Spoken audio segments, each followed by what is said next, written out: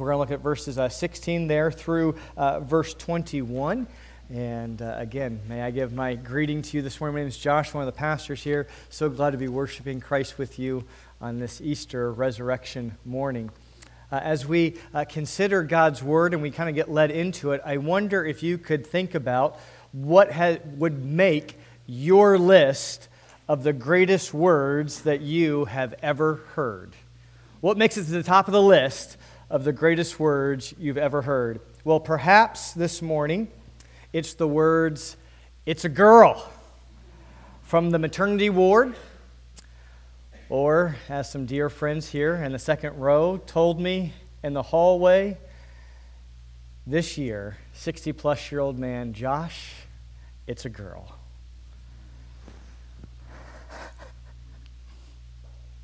Maybe it's the words, "You finished." You finished. You know, that degree program, that work training program, or for many in our fellowship, the words that you've heard when you've made it through the doctor's office. You've heard the good news. You've finished. You've passed. You've completed the process. Maybe it's the words, "I love you too." You know, that awkward moment in that relationship where you've gone out on that very long limb and you're the first one to use the L word. Yes. And there's that long pause where you're hoping the response isn't, "Thanks." But I love you too. These words matter. Words matter. And whatever makes it to your list of the best words you've ever heard, we are looking at the words of Jesus in John chapter 3, words that could arguably be the best things Jesus has ever said. And if you haven't heard them before, or if you have not really considered them deeply before, the things that Jesus says here, you really should consider them because they are really, really good. Verse 16, "For God so loved the world, that he gave his only Son, that whoever believes in him should not perish, but have eternal life." Are those the greatest words you've ever heard? In order to answer that question with some intellectual honesty, you would have to ask, how do I measure that? Right? How would you measure if those words are actually the best words you've ever heard? If you want to measure ingredients for a recipe, you'd use a measuring cup. If you want to measure the length of a room for a do-it-yourself project, you would use a tape measure. But how would you measure if those are the greatest words you've ever heard? In order to measure if those are the greatest words you've ever heard, you would have to know how to measure God's love. For love to matter, you have to measure it. But how do you measure God's love? For love to matter really, you have to measure it truly, right? And we measure God's love when we look at what someone does and for whom they do it. This is how you measure God's love, by looking at who he loves and what he does. How do you measure God's love? Look at who he loves and what he does. So let's pay attention this morning in John 3:16 and following to who God loves and what he does. That is the measure of God's love. And for this love to matter, you have to measure it correctly. So let's start with who he loves. It says in John 3:16 that he loves the world. For God so loved the world. Now, if we interpret this as children, we hear how big is God's love, right? He loves the whole world.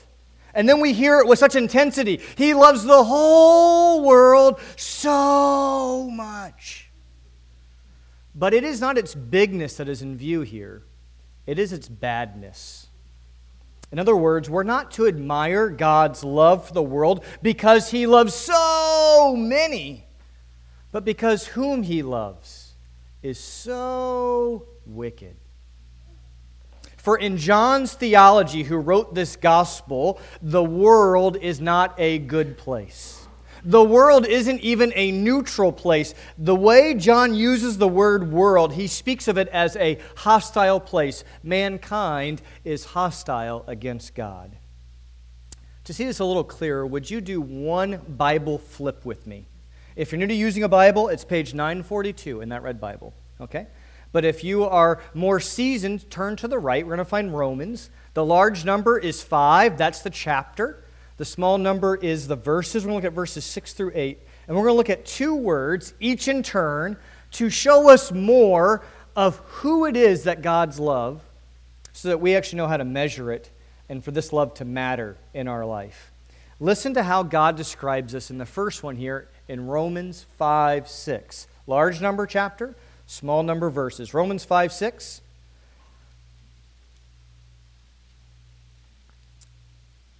For while we were still weak, at the right time, Christ died for the, last word, ungodly. Ouch. This is the measure of God's love by looking at who He loves, the ungodly. Now, Aretha Franklin is the queen of soul, and she sang R-E-S-P-E-C-T, respect, right? And what ungodly means is no respect for God. Respect means that you recognize them for who they are and that you treat them as such. And to be ungodly means that you don't either recognize God as God or you don't treat Him as such. And what we find is that most people don't treat God as God, right? We don't pay much attention to Him. We don't care too much for God. Life is too busy to fit Him in. With all the work and all the kids and all the Netflix and all the do-it-yourself projects and the sports and the friends, well, there is little room for God. And when we don't respect God, we use Him. I have a friend who says, oh, Josh, I talk to God whenever I'm in trouble. I ask Him for help. But friends who only call when they need something aren't really friends. It's like treating God as your plumber. Sure, you have His number saved in your cell phone, but it's under plumber. You don't know his name, and you only call him when the faucet is leaky or the pipes have burst. God says we are ungodly. We don't treat Him as God, we don't recognize Him as God, and that we end up using Him. Second word is in verse 8. Again, 5:8. Here's our second word. It's the word sinners. Romans 5:8. But God shows His love for us, and that while we were still sinners, Christ died for us. Again, it's another ouch word. Now, we might think as sinners as the naughty type, those that indulge, right, in those guilty pleasures. But the word sinners, especially with this whole Word of Life student group here, the word sinners, just as you guys know, means miss the mark. Students want to pass exams, but not all pass exams. Some miss the mark. They get an F. Now imagine, students, that you walk up to your teacher at Word of Life and you say, I feel I did enough to pass. I demand that you pass me. That would be crazy, right? You don't set the standards. The organizational authority sets the standards, and teachers are just there just to enforce it. And they said, you got a 50%. Congratulations. You get an F. Well, that's what we do with God, right? We think that being good is good enough. But we decide for ourselves what good is, and it's just so funny that we always seem to pass that test. But when it comes to life's performance exam, God sets the standard. And God's standard is not a 50%. It's not 60%. It's not 70%. It's not 80%. It's not 90%. It's not even 99%. God's standard for your life exam is 100%. He calls for perfect love and complete obedience. And we fail. Truth be told, we fail miserably. So God doesn't love the world because of us. God loves the world despite us. That's what John 3:16 is getting at. And so for this love to matter for you this morning, as the greatest love, you have to measure it. And you measure how amazing God's love is by whom he loves. He loves people like you and me who have only done things to deserve his anger. And this love matters. Think about the implications. If God truly loved you like this, you can have security. I want you to think about that for a second. You can have security if God loves you like this. People struggle believing in God's love and that God loves them. And as we look at our past performance, we go, after all I've done, can he love me? We look at our present performance. We say, I haven't been to church in a really long time. Since last Christmas, last Easter. I haven't read my Bible a lot. And then we think about our future performance and we say, those were the standards from the Ten Commandments that we heard? Oh, there's no chance I'm going to meet those. And so we worry. We worry we are in danger of losing God's love, that God would be disappointed. But friends, what a tremendous relief it is that God's love for you and for me is utterly realistic, based at every point on a prior knowledge of who you are, and based upon a prior knowledge of the worst about you, so that there is nothing that God could learn about you that would make him disillusioned and say, oh, that's who you are? Forget it. At every single point, he knows the worst about you and has already said, God so loved the world. In other words, here it is, God's love is not dependent upon you.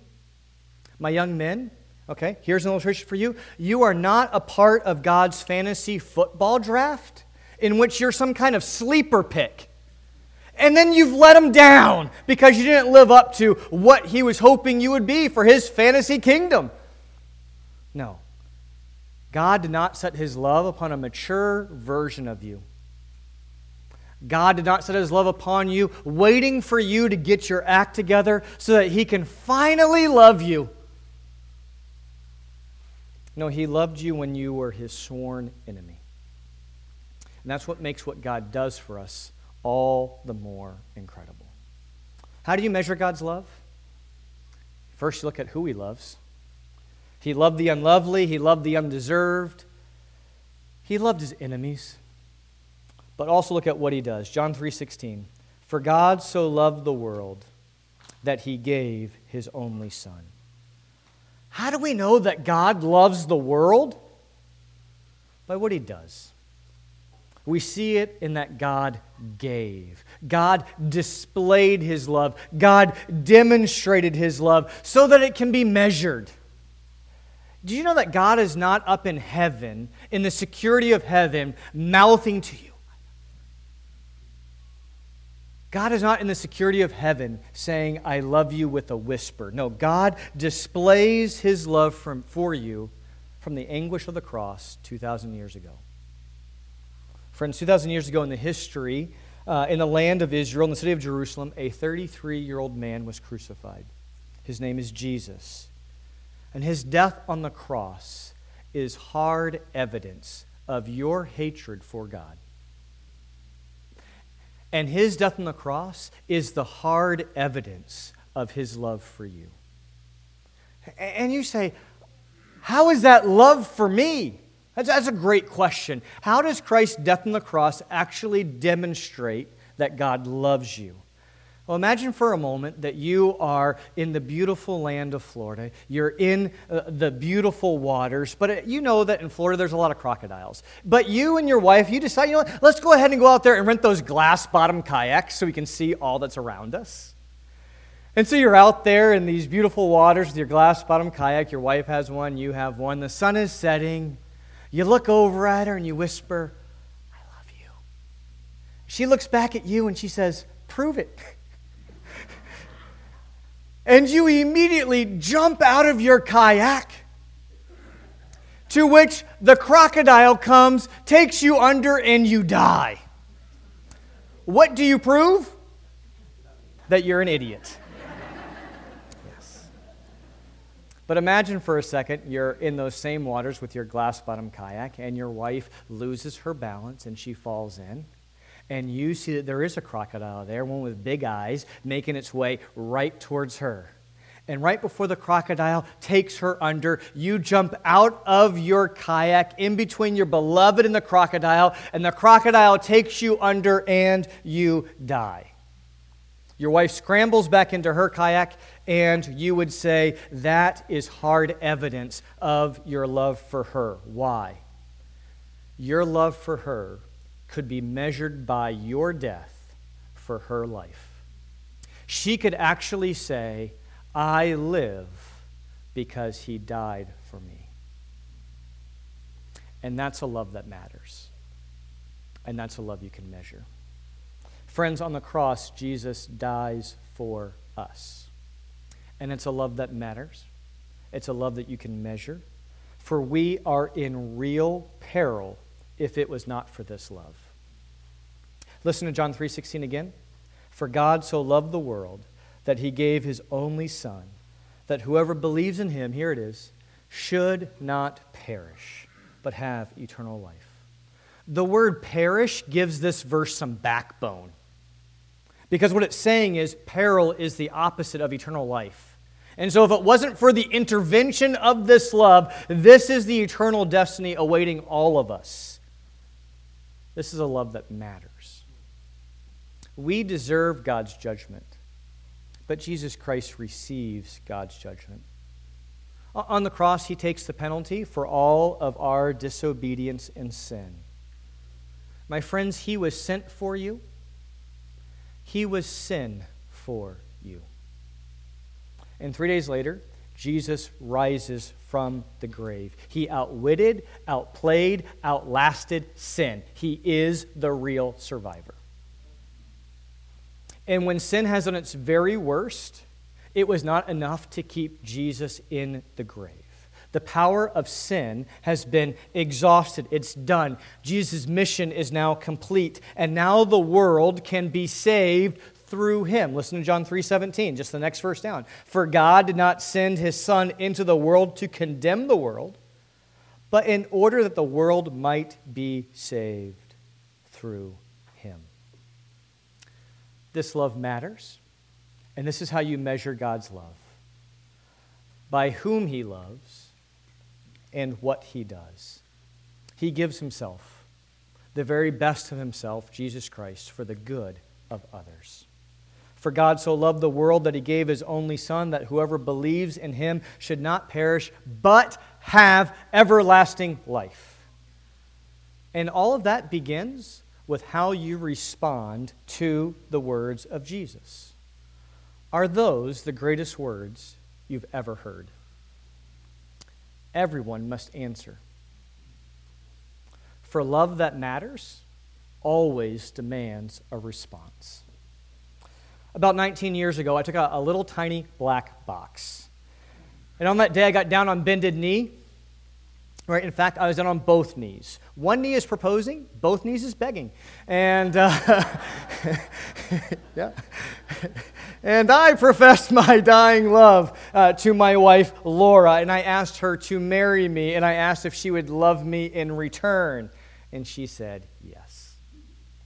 Friends, the Bible is God's love letter to you, explaining the depths that God went to woo you and to win you to himself, to save enemies, ungodly sinners, to bring you into a relationship with himself forever. And his love demands a response. What is the response that he is looking for? Well, it's in our verse, John 3:16. For God so loved the world that he gave his only Son, that whosoever believes in him shall have everlasting life. God is looking for faith. Now, if you think it is hard to define love this morning, it is equally hard to define faith. Many people, when they hear of faith, they think that's something you're either just born with, you either have it or you don't. Some people say, I wish I had the faith, but I don't. Other people make you think that faith is some kind of disease. I suppose that's okay if you got the faith. Fortunately, I'm healthy. Other people think that faith is something you have to work for, right? I'm trying to work up the faith. You develop it. But faith is just a connecting piece. That's all that faith is. Faith really only has eyes for what it connects you to. Let me use a trivial example for you. If I was to say, I trust my wife, you would not say, oh, what faith. You would say, what a wife. And it's the same thing with Christianity. If you have faith in Christ, we don't say, oh, what faith, as if you developed it, as if you had to really work it up to believe. No, we say, what a Savior.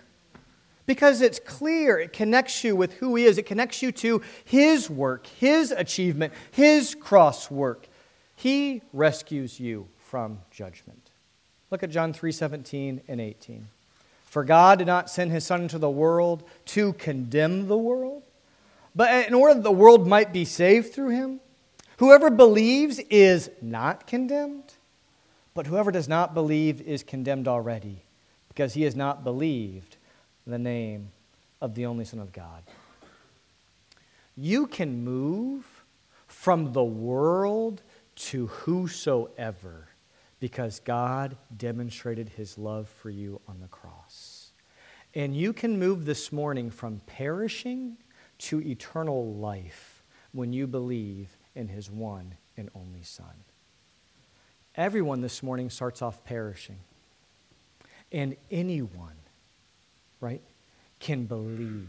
Absolutely anyone can move from perishing to eternal life. Everyone and anyone is what whosoever means. But most of us like to put exceptions on whoever. Some of us here really struggle to believe that God actually loves us. You can imagine that God loves other people. You just can't imagine that God actually loves you. Not because of the things that you've done. Not because of the mistakes that you've made. There is simply no way that God could love you. Some people believe I'm too bad to receive this. But on the other hand, there's others of you here this morning that think that you are too good to need this. One group thinks that they are the exception because they are so unworthy. The other group thinks that they are the exception because they are so good. The people who are good enough, religious, moral. But everyone starts off perishing, and whoever can move from perishing to eternal life if they believe. We struggle with whoever. And John expects you to struggle with whoever. He actually expects you to reach for your exceptions. So John builds these chapters around the exceptions. If you've been tracking with us, John chapter 3 is all about this really, really good religious man named Nicodemus. And then in John chapter 4, which we're going to learn about in 2 weeks, we meet this woman who is designed to be the maximum contrast. In religious eyes, she appears to be very, very, very far away. And these stories are both written so that you can actually understand John 3:16. John 3:16 is the linchpin that holds the story of Nicodemus and the Samaritan woman together. Everyone, even Nicodemus, is perishing. Anyone, even the Samaritan woman, can believe and have everlasting life. Let me put it to you in the words that you heard last week. If even the best person must be born again, even the worst person can be born again. In other words, if Nicodemus needs to believe, anyone can believe. That's the value of the Samaritan woman. She forces the offer genuinely open to anyone. So if you wonder this morning if God really loves you, if God would ever want to have a relationship with you, or if anyone feels condemned by society, if she can believe, anyone can. Your exceptions are not comparable to the exceptional love of God. None of us is beyond the need of grace. None of us is beyond the reach of grace. The great shock of the gospel is that you meet people that no one expects God to rescue, and He offers them life and forgiveness. So how do you greet the news that God loves you? Given whom God loves, in what he does it not sound preposterous this morning that anyone would reject this? But the offer to all is not delivered to all. For some people prefer what they love instead of God's love. Listen to John 3:19 through 21. And this is the judgment. The light has come into the world, and people loved the darkness rather than the light because their works were evil. For everyone who does these things, these wicked things, hates the light and does not come to the light, lest his works should be exposed. But whoever does what is true comes to the light, so it may be clearly seen that his works have been carried out in God. What this verse teaches us is that this morning, people reject God not because of intellectual evidence, but because they love sin. It's not because you lack evidence. It's because you love sin. Their rejection is not intellectual, it's moral. In other words, people keep God's at arm's length, as Andy said, because they keep their sin close to their chest. And it's really hard to give God a forearm, right? While you're still holding on and nursing and protecting and feeding your sin. So a concealed sin could actually keep you from the compassion of the Savior. You're so attached that you're actually threatened by God's love. For God's love is not mere sentiment. It's a commitment, right? A commitment to give yourself in return to the one who loved you and died for you. A love that matters requires a response that's more than sentiment. It has to be a commitment. So my non-Christian friend, what prevents you from receiving and accepting the love of God and committing yourself to Him? I urge you to receive the greatest words.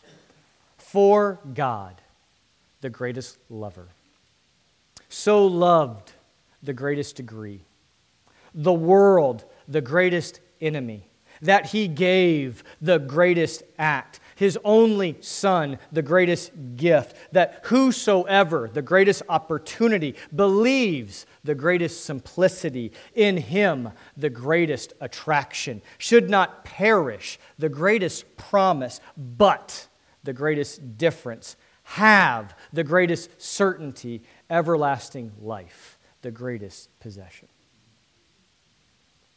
Aren't these the greatest words you've ever heard? Are you ready to respond to His love? Stop measuring God's love by your circumstances and start measuring God's love by the cross. Would you stand with us as we sing our closing song?